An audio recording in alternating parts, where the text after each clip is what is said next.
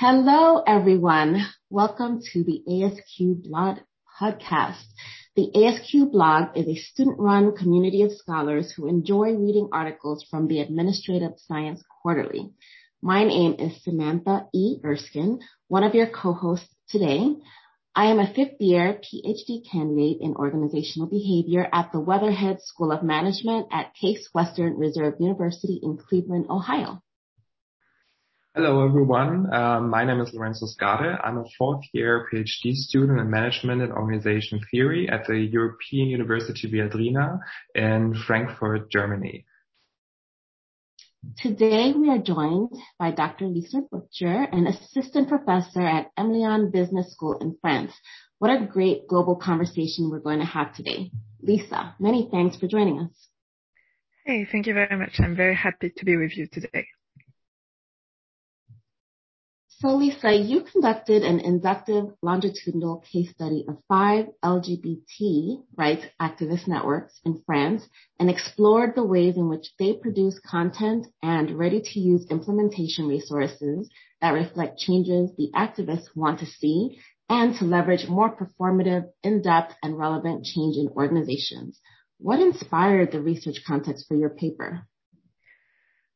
Thank you very much for the question. So my dissertation was on about how activists were reacting to the development of diversity programs in corporations, and I was interested in knowing do they think this is relevant type of programs? What do they do about it? Do they want to engage with the development of this type of programs? So this is how I got interested in this topic, and I started with a very ethnographic approach. So I followed activists who collaborated with companies on improving their diversity commitments, and I followed groups that covered a pretty broad range of topics, ranging from Muslim communities in France, LGBT communities, and people with disabilities. We were all trying to improve the way corporations approached diversity programs and the things that they did in companies to be better inclusive of these different minorities. Interesting. So you use the term LGBT in your paper, but people often say LGBTQ, LGBTQI, and even LGBTQ2S. What was your rationale for using LGBT versus other acronyms? Yeah, thank you for this question. I think it's a very important question. Well, what I try to do in general in my research is to use the concepts that are used by the actors themselves. So in these cases, I interviewed quite a few LGBT activists, and this is the way they define themselves when I interviewed them. So around 2015, 2016, and maybe it would have evolved if I interviewed them in 2021. And I also based my word choice on the archives that I used, where these activists kind of used mostly a framing around LGBT questions and around the fight against homophobia and later on transphobia. And so, as I explained in the paper, they first focused on homophobia and really expanded to questions of being better inclusive of transgender people later on. And so they covered more the fight against transphobia later on. So this was a big question for me on how to really reflect the type of action that they were actually engaged in when I was writing this paper. So at that point, notions such as queer were almost absent from the data I have. So I try to stick with the use of the word that they thought were relevant to address these questions in corporations. Thank you. I would like to know, so your analysis is based on the longitudinal data you collected on the website of the LGBT networks. Could you please elaborate on how you utilized NVivo for data management and how utilizing a grounded theory approach in NVivo helped you to uncover the organization's strategies, challenges, and successes in depth and over time? Thank you very much. Also a great question. I think NVivo is really a wonderful tool for conducting inductive research. And for me, it was tremendously helpful to keep track of when things occurred, when I was kind of knee deep in the archival data, because I was kind of trying to code all of this textual analysis, and knowing when things happen was really important to help me have this kind of longitudinal and also bird eye view of the data that I was coding. So I don't think I would have been able to see in any other ways, how the first strategy of these actors were always, first and foremost, to design their own implementation resources before they use all this kind of repertoire that we traditionally, associate with, activists, and insider activists, such as, denunciation, making claims, creating reputational threats for organization. All of these things did happen in my data, but they happened later on, after activists tried to design resources, and only if the organization didn't really accept to embrace the resources that were developed by the activists. So I still try to code everything manually to keep this inductive approach and being really grounded in the data, which is very time consuming. But I think NVivo was really extremely helpful to develop kind of second order categories from my initial codes and also across the 5 cases. And NVivo was also super helpful to see how these categories were spread out over time. And it also helped me design the graph that shows how new topics emerge throughout time. So I had this idea that, like, for instance, the fight against transphobia was not really present in the early 2000s, but it was really the use of the kind of word frequency options of NVivo that enabled me to see, okay, this term started to be used around these years, and it really peaked around 2016, 2017. So this was really helpful, but it kind of was helpful in the second time after I started to develop my own initial analysis of what was happening with the data. Yeah, I think that's about it. Thank you. How did your findings take shape in the process of writing your paper, and what was the most surprising element of your findings? Thank you. So I think I really took an inductive approach, and so what was really surprising for me was to understand that the main strategy of this activist was really to develop these programs, to design what I called implementation resources. And what was really surprising is that when I came back to the literature on this question, I thought that this was something that probably was studied elsewhere, and realizing that actually we knew very little about how insider activists design this type of implementation resources was kind of surprising for me. And I think that this comes from the fact that we have this vision of activists as people who are mostly creating kind of contentiousness and have contentious tactics.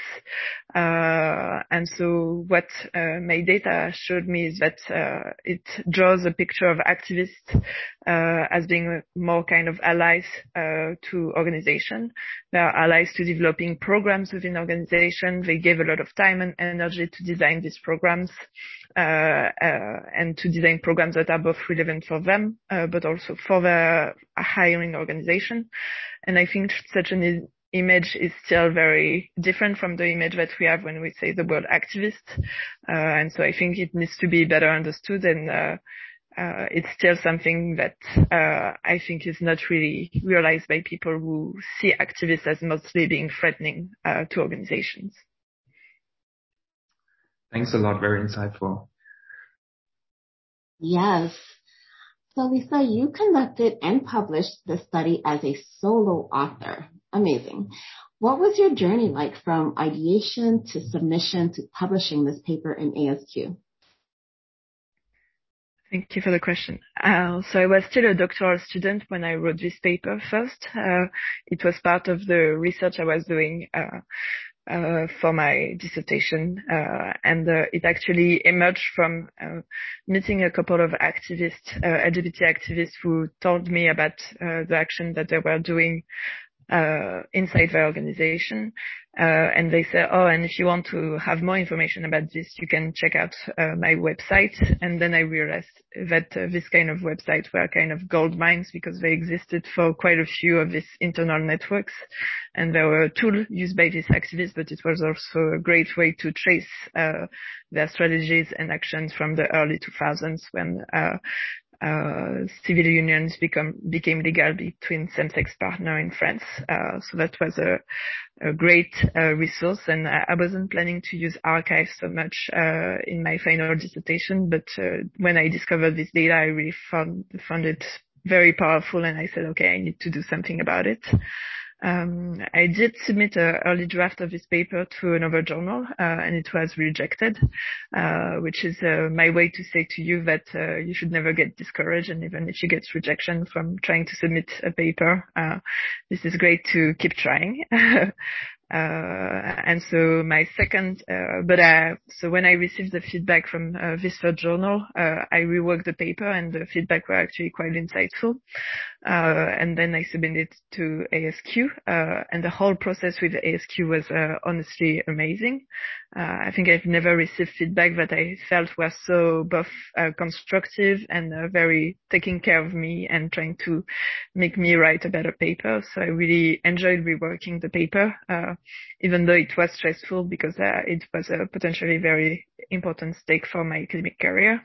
But I felt like the reviewer were all here to help me make this paper a stronger one, which was a great experience. And I also immensely appreciated that ASQ gave me feedback promptly, which was not always my experience with other academic journals. So this whole process was really good, and I think the paper is much sharper thanks to the type of feedback I got from the reviewers.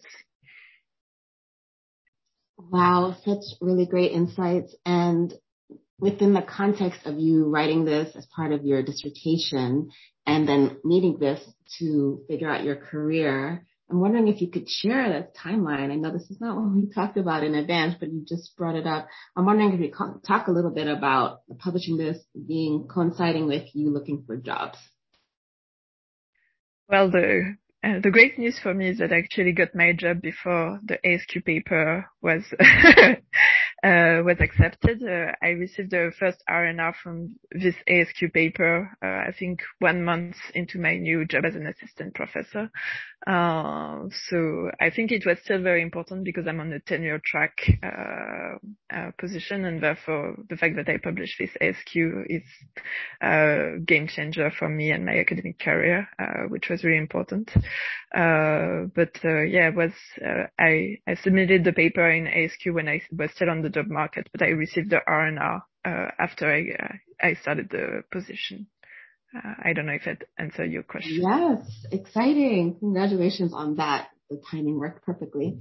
So you mentioned that you got really good feedback that was constructive and also took care of you. What was some of the feedback?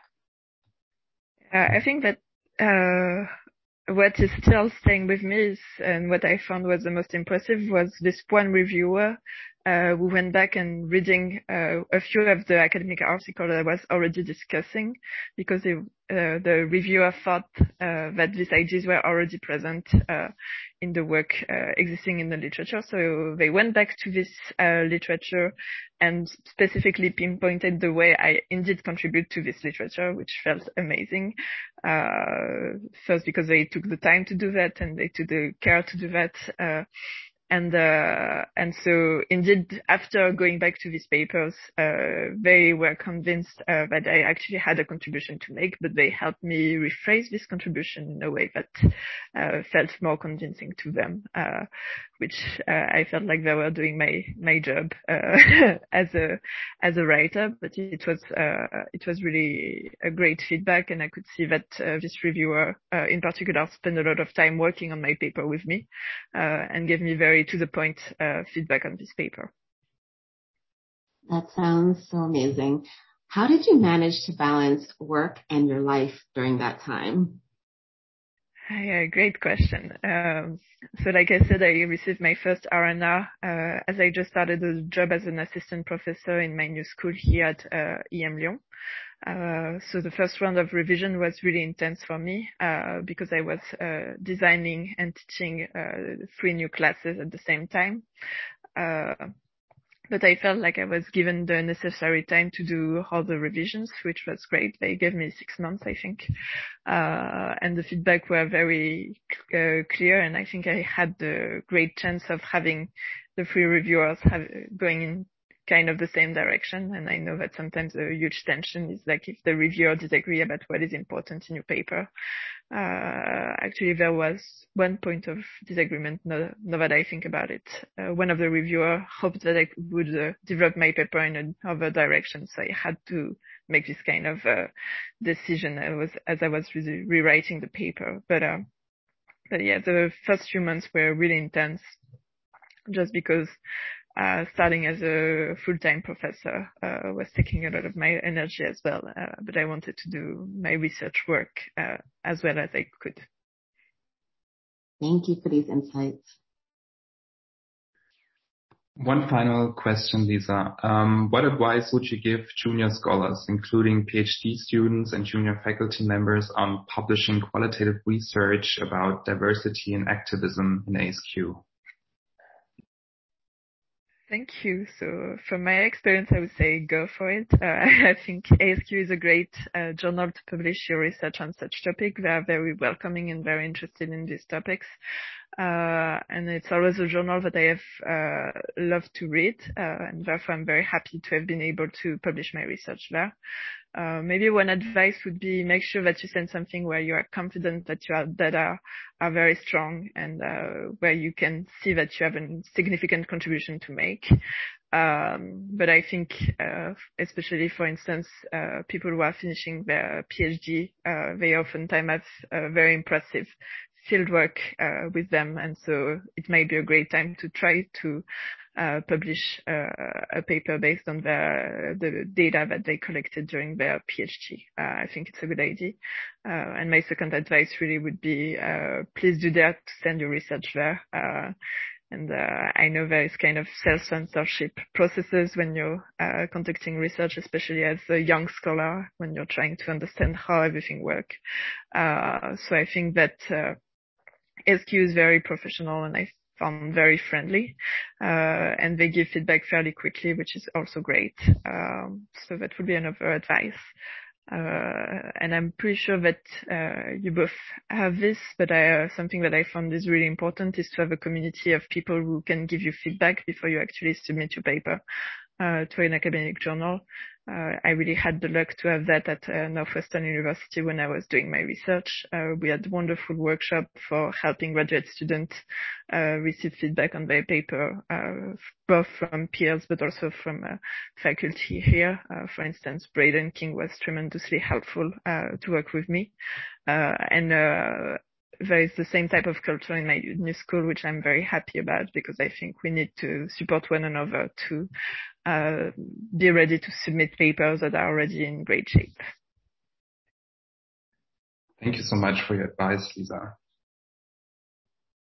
You're welcome. That's all the questions we have for you, Lisa. We really appreciate your time today and these really great insights that I know everyone listening and reading the transcript will really appreciate too.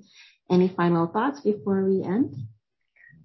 No, I don't know. I think your podcast project is a very exciting one, and I enjoyed preparing this podcast with you. So thank you very much for your work. And I think it's creating very interesting communities around the question of publishing research. So thank you for that. Awesome. Thanks so much. Have a great rest of your day, everybody.